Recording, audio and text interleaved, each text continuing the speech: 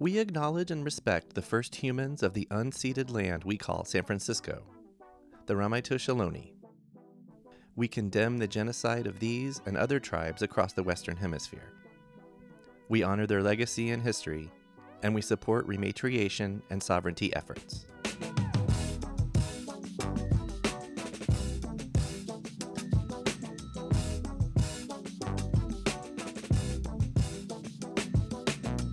Hello, and welcome to Storied San Francisco, a podcast all about the people and places that make this city unique. I'm your host, Jeff Hunt. This is episode 16 of our 5th season here on the podcast. The location we're featuring this week and next is the San Francisco Women's Building. Located in the Mission for more than 50 years now, the Women's Building has served so many functions. From a safe space and place to get various resources, to a spot for poetry, art, and other artistic gatherings. To share some of the Women's Building's history, as well as to talk about all the programs and areas of engagement they do, we sat down with content specialist / social media manager Maria Arteaga and community engagement coordinator Kristen Acosta. Here's part 1 of our chat. Hi, welcome to the Women's Building. Lovely day to be here. And my name is Maria Arteaga, and I'm the content specialist / social media manager here at the Women's Building. Okay, well, I think that I don't think I'm from Puebla, Mexico. And I was just like born, raised there, and I lived there until I was 28 years old. Then I moved because I have to start like the PhD in the University of Barcelona. So I lived there for 4 years. Then life took me to Zurich, Switzerland. Okay. Beautiful place, but it was not my place. Yeah. So at some point I was kind of like wanting just to be in a place with, I don't know, with I can feel more like related. So for my partner came here for work, and I was just walking by the city, and it was just like felt like, you know, the Mission Street that felt like home. Yeah. And I saw the people, and I saw like the vibrancy and everything. So I was like, I don't know if it's possible. Maybe I could like move here and just see what happens. And luckily we were like very fortunate just to come here in March 2019, and I was just walking like randomly on the streets, and I saw this beautiful building. I was like, what is this? Is that Rigoberta Menchú? Is that like Coach Shoutley? And what is happening in this just amazing place? And I saw the side, the Women's Building, and I was like, okay, well, what is the Women's Building? Then I went back to my house and I browsed the internet, and I saw all the work like of the Women's Building, the web page, and I was like, okay. And then at the end, I was like, we're looking for volunteers, like for like our tech program. And I just like sent an email. I say, I'm not like the techiest person, but I'm like, I can manage.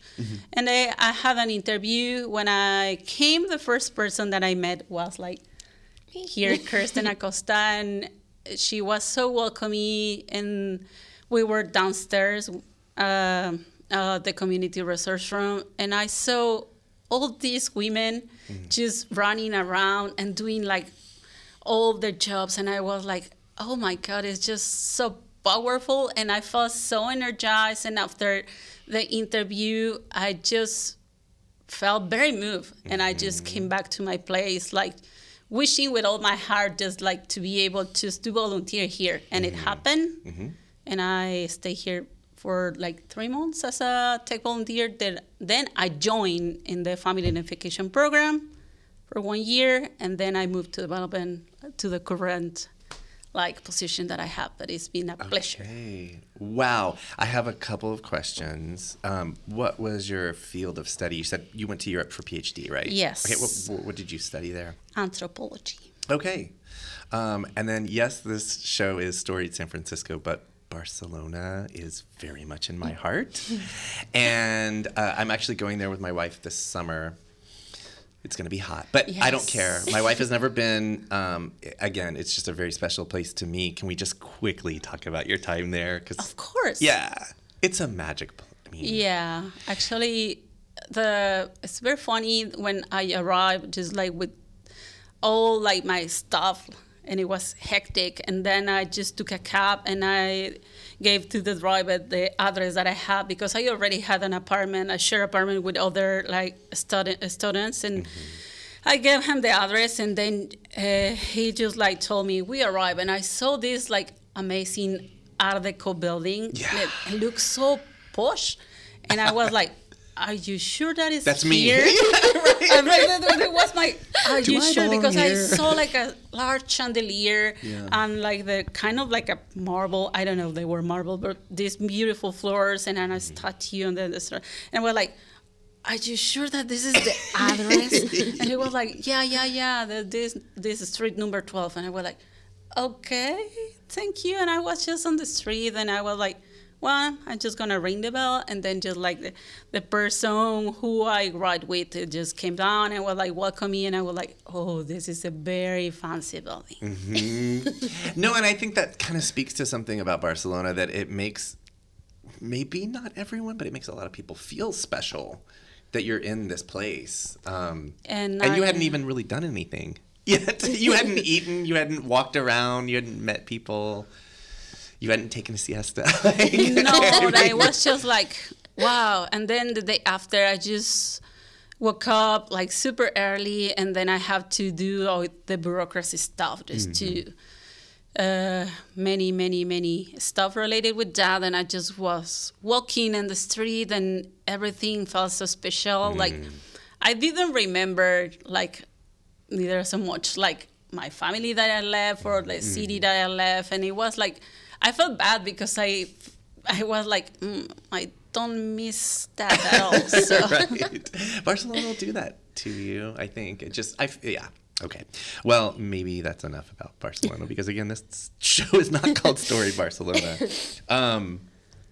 Let's throw it to you. Can you introduce yourself and let us know your name and your title or role here at the Women's Building? Yeah. So my name's Kristen Acosta, and my pronouns are she, her, ella. Thank you, Beth. And my role here is the Community Engagement Coordinator. So I'm the person who does a lot of our community engagement. So how do we make sure our community is involved in all of our events, and we're really building community, intentional community.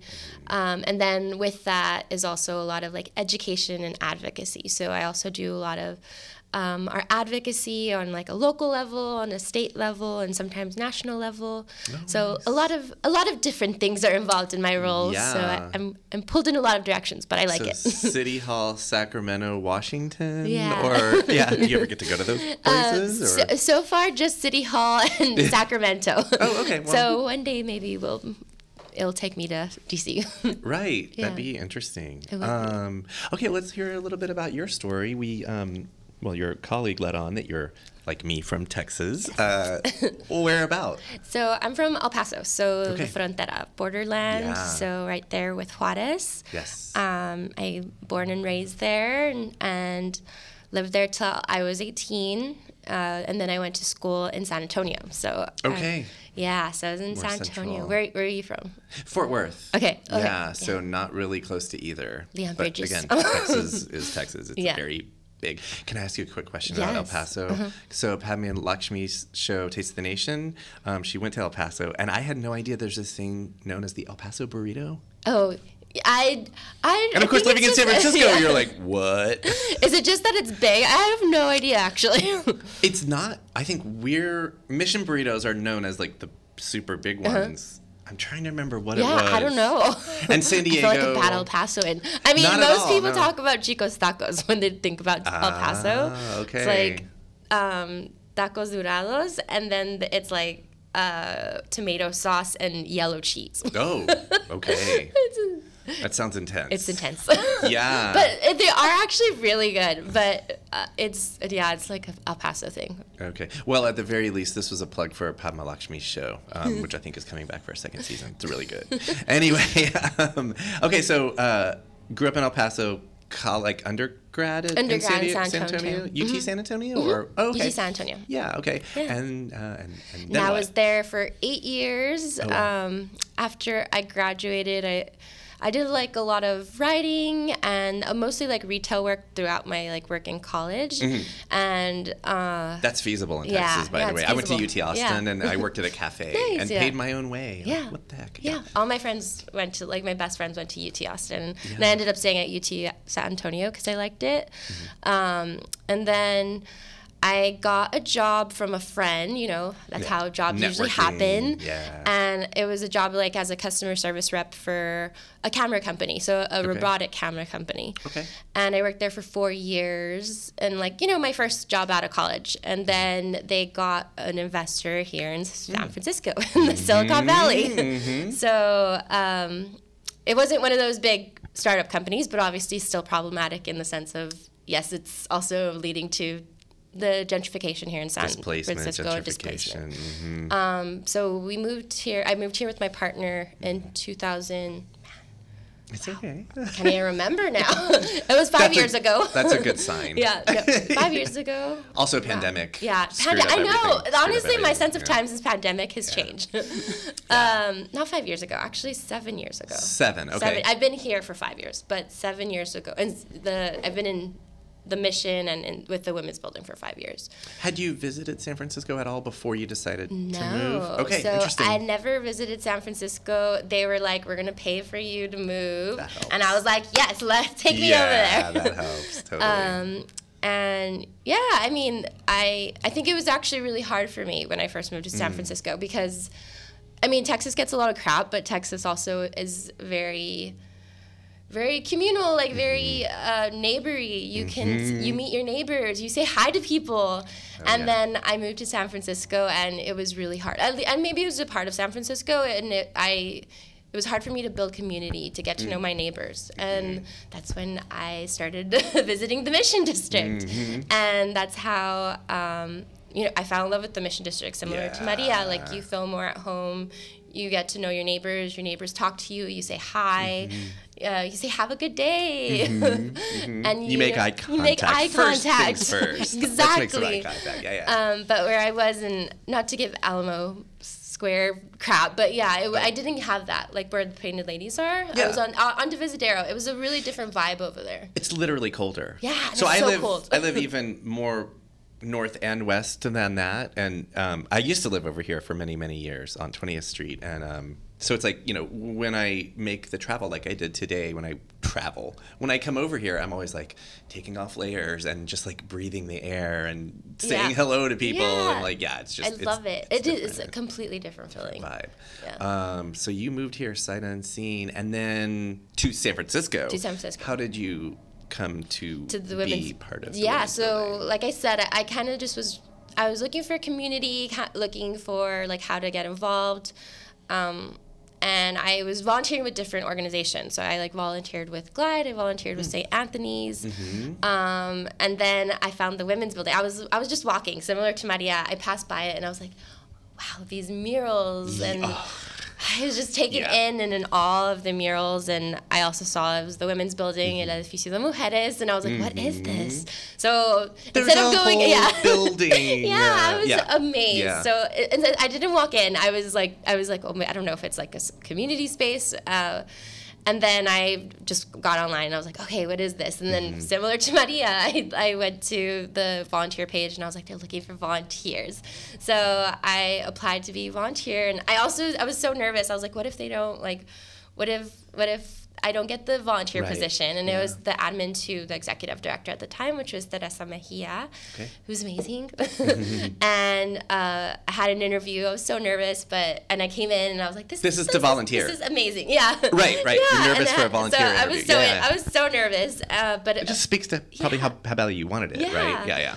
And it was amazing though.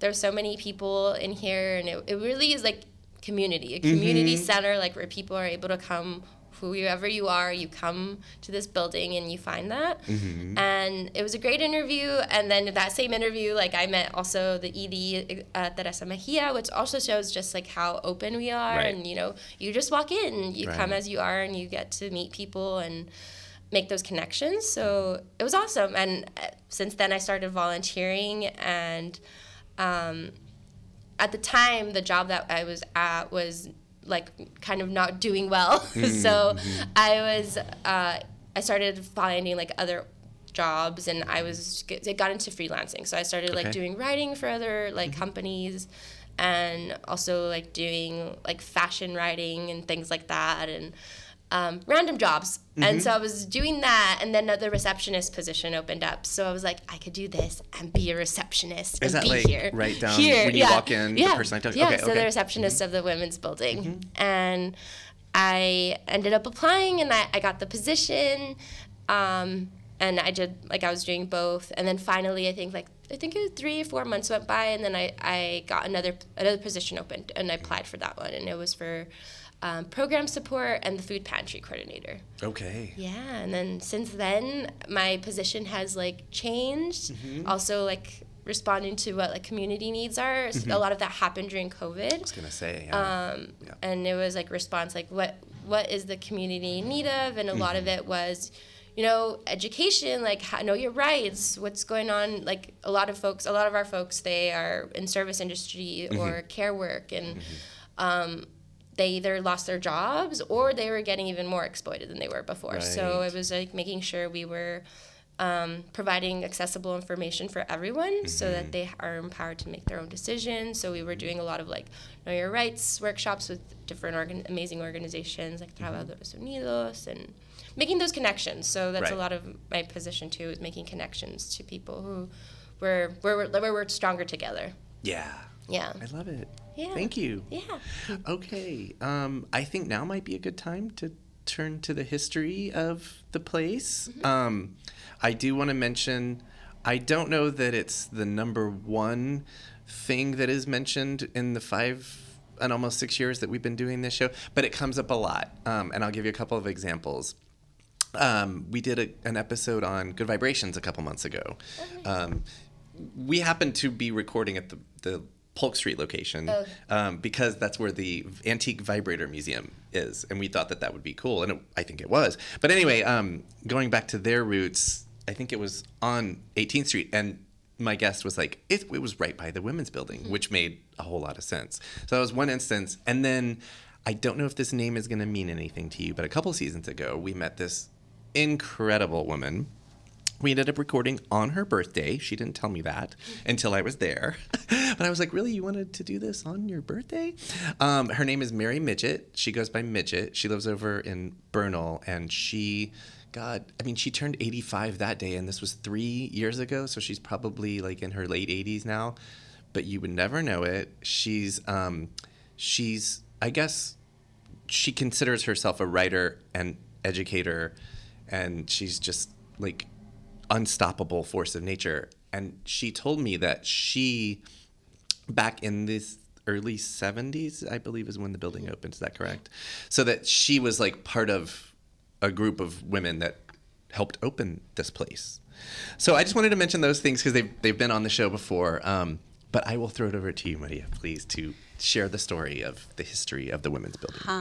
Well, it's totally true that what you say, and actually it's like kind of sad, that thing, that because like there are many like random articles on the internet, one good thesis about the women's building, but this like organization is being here in the Bay Area for like more than 50 years. So when we were speaking about the murals, because like I just like hate when people like came here, what is this building about? That is now my mission, and I want to like show everyone what the women's building is inside and what kind of work we do here, because we are here, we've been here for a long time, and we do like amazing stuff with this amazing group of women and with the communities. So the women's building is more than these beautiful murals, and actually our formal name is the San Francisco Women's Centers, which was like a group of women who decided they just want to tackle like the woman issues in the early 70s. There is an agreement about like who were those group of women. Yeah. There are several stories depending who's telling the story. So Right.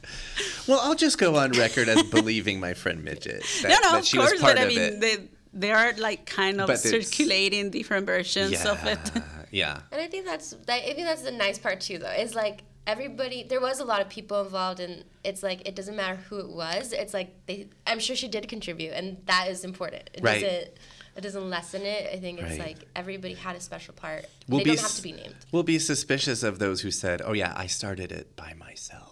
Exactly. It's like, no, it takes a bunch of people to do anything significant. Yeah, exactly, because it was just a group of different women coming from different parts, and then just create the San Francisco Women's Centers, and they were just like having a different location, which it was not here, but by the 1975, like the San Francisco Women's Center, with another like working groups of women, like they decide just to do a conference like about domestic violence against women, partnering with SF State, and SF State is gonna be like the sponsor, and it's gonna be like the venue at that time. SF State, by the way, is the number one thing that's referenced on this show in 6 years. Wow. And I went there as well. It comes up all the time. So the discussion was who is going to be allowed if it's going to be a conference about violence against women, and they want to involve women who were just experiencing that problems at that time. So at the moment, they just decided it will be only women conference, and because of that, SF State has just to like say no to the sponsorship, and also just they cancel the venue. So that was a very harsh experience, and they just decide that they don't want to face that again. They want to just do whatever they want and allow whoever they want, and they just start just to browsing different properties and just decide that they want to own their building. Right. But the time they were just renting here, and it was a club downstairs, and it was Dover Club, right? Club, Yeah. yes. So that's another. It hasn't been on the podcast, but I just happened to hear about that at one point early in my time here. And I think by 1975 or after that, they just decide to buy the building, and then the bar has to go, and then it just when kind of like the woman's building as like we know it is just was born. Yeah. Like, that idea. So the building did already exist. Okay. Do you know anything about like when was it built and what other kinds of things was it before? It was a German athletic club, and it was the daughters of The Sons of Norway. the Sons of Norway. Sons of Norway. Yeah. That's German? Or we don't know what A very formal article they say that says the states first that it was German athletic club, and then it was like Elsa. Oh, got it. Okay. Yeah. Okay. And then of course it was Club Dover. Or Dover Club. Yeah. Dover Club. And then I think it was at the same time because I mean they were sharing well. the space also with the San Francisco Women's Centers, but they were at different floors. That's definitely that checks with what I've heard, for sure. Yeah, but it seems like they were just like looking just for a space, like just only for themselves is when they decide just to gather the resources and buy this place. I love it. And that's like, so nearly 50 years ago, that, and it's before terms like agency were, but that's a community taking charge and taking control for themselves.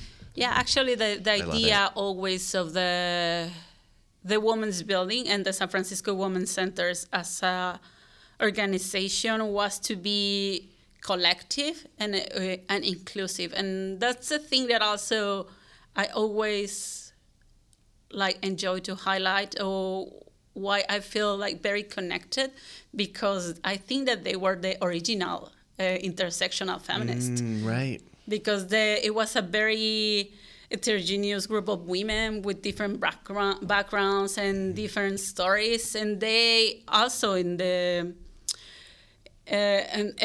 document where they establish the way that they want to function, they state that they want to just engage with all women's struggles, no matter race or culture or economic background.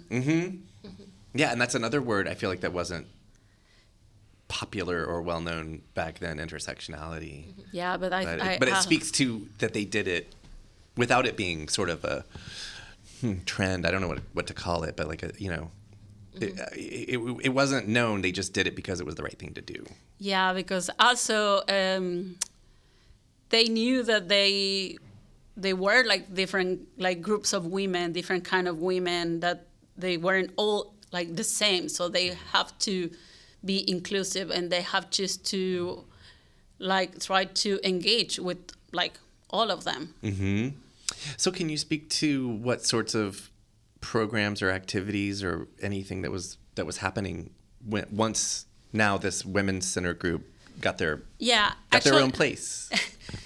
One of the things that also found out, it was the second year that was here, browsing all the archives, is that, for example, it was the first Black lesbian conference in the United States held here. I think my friend Midget spoke to that and was part of it. In October in 1980s. Okay. And it was here Angela Davis and Audre Lorde and many, many, many Black lesbian feminist women were here. And it was the first conference, and it was in this space, in the auditorium of the Women's Building, and they have childcare services, and they have a room just to discuss women's liberation and women's power, and it was amazing. Mm-hmm. But also since the beginning, many of the founders, they were they identify as lesbians.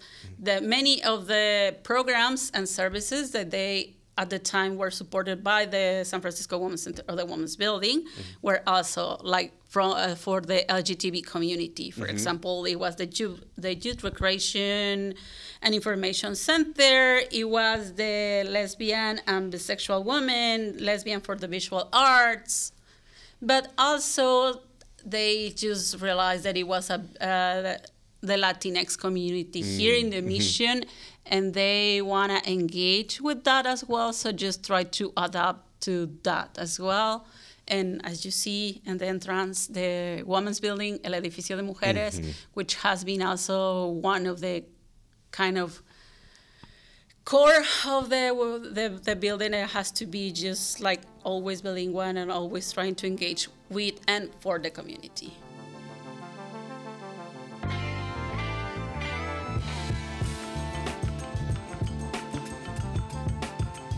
That was Maria Arteaga and Kristen Acosta.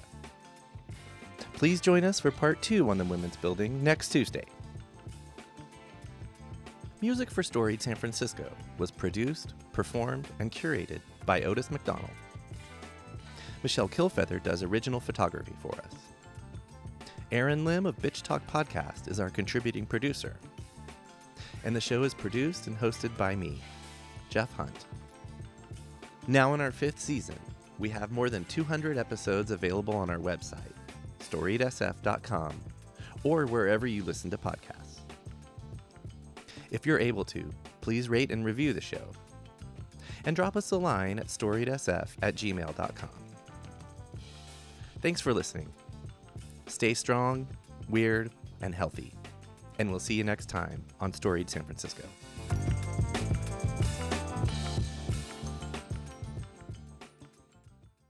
This podcast is a proud member of the BFF.FM podcast network.